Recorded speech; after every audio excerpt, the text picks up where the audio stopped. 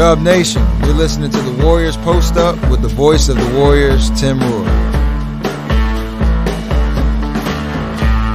89-83, 10 seconds to go. Ingram dribbles midcourt, stolen away. Poole gets the steal and a dunk! Payton and Poole combined for the turnover. It's a 4-point game and Chase is going crazy.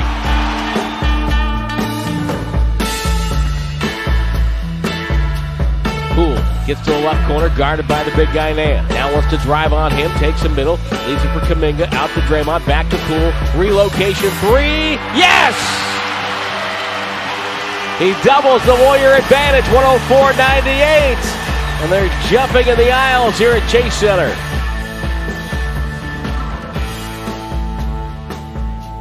Jordan,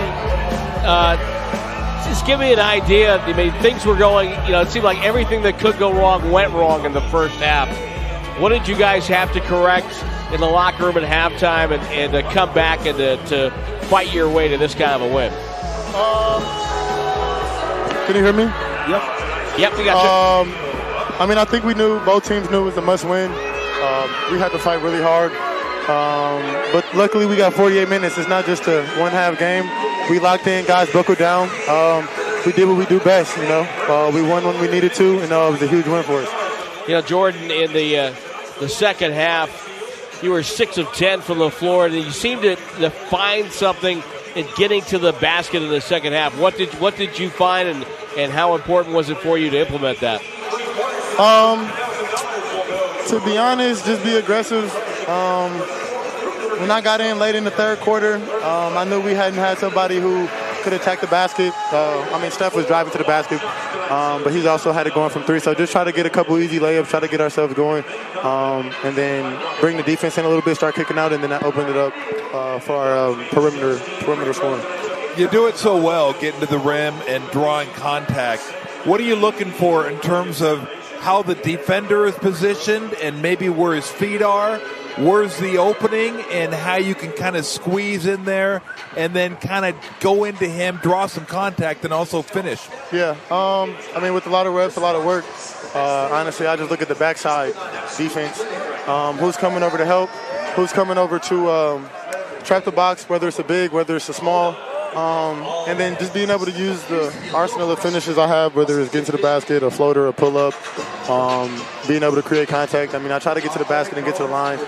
Sometimes we get caught, sometimes we don't. But like I said, just try to bring the defense in because I know I could be aggressive getting there and then just open up the perimeter shots for a lot of our shooters. How big was Loney at the end of the third quarter getting all those offensive rebounds and second-chance scoring opportunities? Fantastic. You just feel a different type of way when you shoot a shot and Loon's down there and he has positioning and we got a lot of shooters, so our shots come off pretty soft. And he just does a really good job of having the right positioning, using his technique, using his length, and kicking it out to the shooters, and we normally get a really good second look. And that Milwaukee toughness, too. No, yeah, definitely built tough. What's that, Ford? Something like that. Milwaukee toughness. Oh.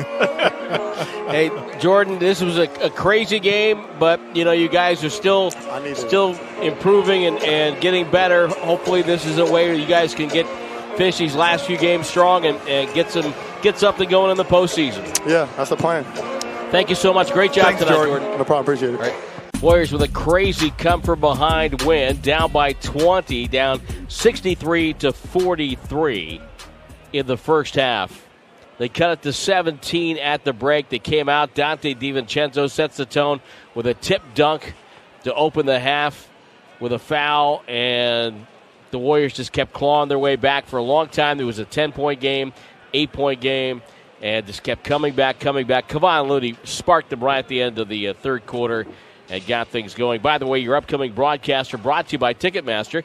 Friday, back here at Chase, San Antonio Spurs come in, 6:30 with the airtime, 7 o'clock the tip. It's Latino Heritage Night presented by Modelo. And then Sunday, the Warriors will be in Denver with a 5 o'clock airtime, 5:30 tip, as the Warriors will take on the Nuggets. And then it's Tuesday, Friday, Sunday the following week to end the regular season. And the home finale is Tuesday, April 4th against Oklahoma City. Friday in Sacramento. Not sure if that game's going to mean anything for either squad at this point, but probably more so for the Warriors than the Kings. And then, of course, the Sunday finale in Portland. That could mean something as well. And that's a matinee. 12 o'clock with the airtime, 12:30 with the tip. Love the matinees. You love matinees. I do. I love matinees, too. Oh, it's Easter Sunday. We'll do the game. I'll be home having Easter dinner at my house. Oh, it's Easter Sunday? Yeah. I never can. Easter jumps all over the board. I know. I wish it'd stay. Just stay still, okay? I'm still trying to adjust to daylight savings. So. Oh, I love daylight savings. Of course, when it rains, it doesn't matter. Doesn't matter. Yeah, you don't see any daylight. It's dark all day. So, you know what? This game, to me, meant more to kind of in relation to the T-Wolves than it did the Pelicans. Because I know they would have fallen behind the Pelicans, but the Pelicans' schedule is brutal. Oh, yeah. Brutal. You laid it out before the game. It's tough. The T-Wolves' remaining schedule, however, is not tough. They got the Suns tomorrow, and that's going to be a tough one. Durant's coming back.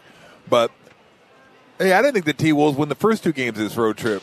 Here and Sacramento back-to-back, and they won both of them. Yeah. And they did the second one without Karl Anthony Towns, and Prince, he didn't play in that game. So they're playing some good basketball right now, and maybe they go in there and win that one. But then after that, they have a lot. They have like 4 games, and all of them are winnable games. So that's the one. Now, here's something that I didn't think would happen, but I think there's a possibility could.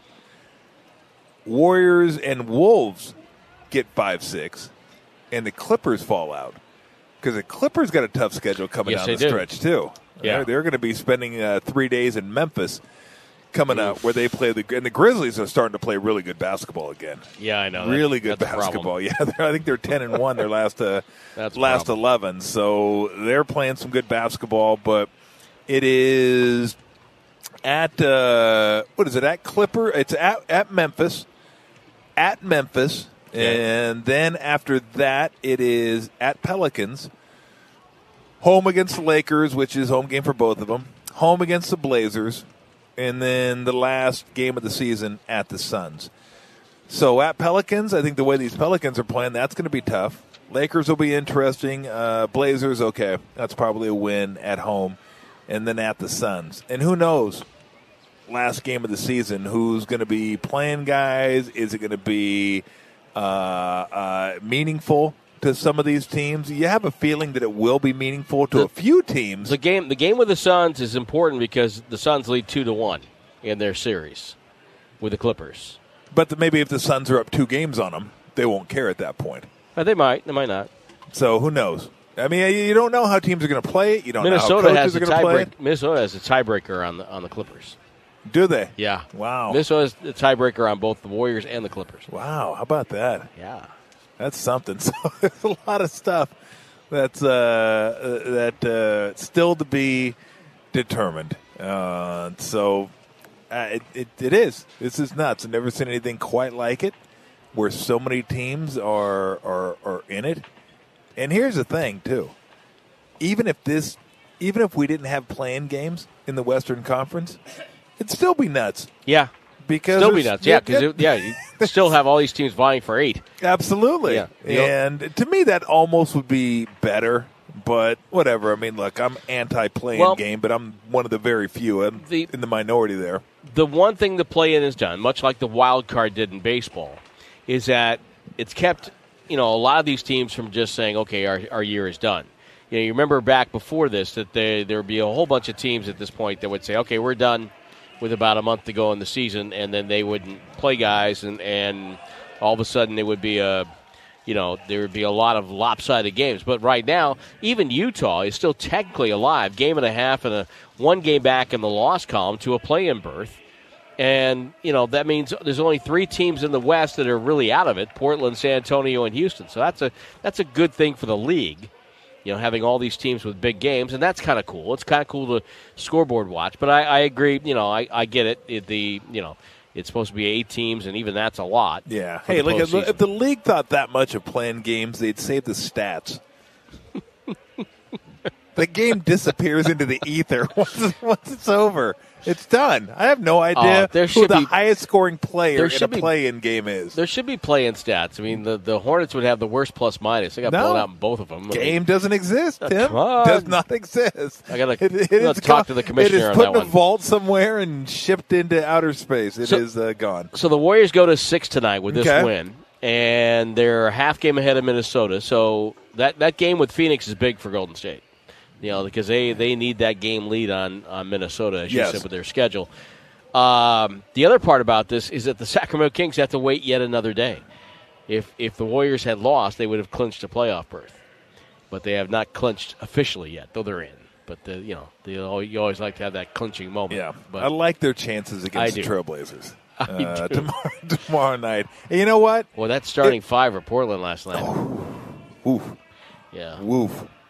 I think you want to. I don't know. They probably would take it anyway. But for me, if I were a player, I'd want to win a game and then be in. Yeah. Instead of just sitting around somebody else lost and you're in. I mean, you're going to take it either way. It doesn't really matter that much. But it'd be fun to play a game and at the end of that game, win that game and say, hey, we just punched our ticket to the playoffs. The Pelicans are right now the number 8 seed. At 38-38. Okay. And so there are 2 back in the loss column, the Clippers, and 3 back of the Suns, and a game back in the loss column to the Warriors and Minnesota. But you look at the big picture, they're 2.5 games out of home court. I know. It's crazy. No, it's crazy. So here, for people that are wondering, the T-Wolves are at the Suns, and then home against the Lakers, home against the Blazers, at the Nets, at Spurs. So they could easily win out. They have to go east for one more game. Wow. Yeah, Nets. Wow. Yep. And Nets, and then they get 3 days off. And that's a big game for the Nets because right now they're a half game ahead of Miami. For the Nets want to stay out of the play-in bracket. Yep. And they're currently number 6 in the East. It's one of the few races in the East that's still very much up for grabs. Mm-hmm. So I mean, all 4 of those are winnable. Right, home against Lakers, Blazers, they'll be favored in both of those. Not a big favorite against the Lakers, but at the Nets, at the Spurs. So I tell you what, because I still think my gut tells me the Warriors are going to find a way to get the 6th seed. But if Minnesota beats the Suns tomorrow night, that might change my thinking. Yeah. Because they have the tiebreaker, and if you're going to play that well to win 3 games on the West Coast against the Warriors, Kings, and Suns, then I'm going to say you're going to win 3 of the last 4 more than likely. But at that point, if that happens, then Warrior fans need to become Pelican fans because they need the Pelicans to beat the Clippers twice. Yeah. Well, no, I think they only play them once. The Grizzlies play the Clippers twice. I don't know. I think the Pelicans got them twice. Do they really? That's what it says here. Okay, then you might be right then. I know the Clippers have the Grizzlies twice. In fact, they're on that trip right now where they're playing the Grizzlies back-to-back games. So they got the Grizzlies 2 times and the Pelicans 2 times? I think so. Well, let me check for you. I'm going to check you right here. They got the Clippers got Grizzlies, at Pelicans, Lakers at home, Blazers at home, at Suns. So the Pelicans only one more time. All right. So that's part of a 3-game trip. Grizzlies, Pelicans. And that's going to tell the story in their season, too, because I'm sure they're thinking, hey, if we can just get 1 at the Grizzlies and get the 1 against the Pelicans, we should be in decent shape. But, hey, it's not out of the realm to think the Clippers could be 7 or 8 in a play-in game. That's why this thing's so crazy. That's why tonight was such a huge game. Big game. Big game. Because now all the scenarios we'd be talking about would be about can they stay in the play-in bracket. Yes. And now they still have a chance to stay out of the play-in bracket and to get to the playoffs without having to go through that. They had 8 offensive rebounds in the second half. The Warriors did tonight. Only 5 turnovers. Looney had 5 of them, right? Yeah. Yeah, he had 5 of them in the second half. Dante had 1 to start off the half. And again, I thought that was massive. I was going to look real quick because Poole at 21. Curry had 39, 8 rebounds, 8 assists. Yeah, we were talking about plus minus, and now that's not the whole story, but it's part of the story. And Looney was minus 17 at halftime, ended up minus 3, so he's plus 14 plus 14 in the second half. Draymond plus 18 in the second half, and just fantastic. Jordan Poole, wow. Jordan Poole is a plus 25 in the second half. Whoa. He went from a minus 9 to a plus 16. Wow. That's pretty incredible. That's pretty incredible. So just a really good win. Again, stop turning the ball over. Didn't let them get fast break points and offensive rebounds and second chance points, which the Pelicans did in the first half. 29 points in those two categories combined. 5 in the second half. Warriors had 4 in the first half and 22 in the second half. So that tells you a story that the intensity was there, the attention to detail on the glass was there, the fight was there, the focus to get back and pick up players in transition. I mean, their transition defense was a joke in the first half. It really was. In the second half, they started. And then, look, scoring helps, obviously. You score more, you don't have to get back on defense as much. But there were a couple times in the first half they scored and still gave up a bucket on the other end.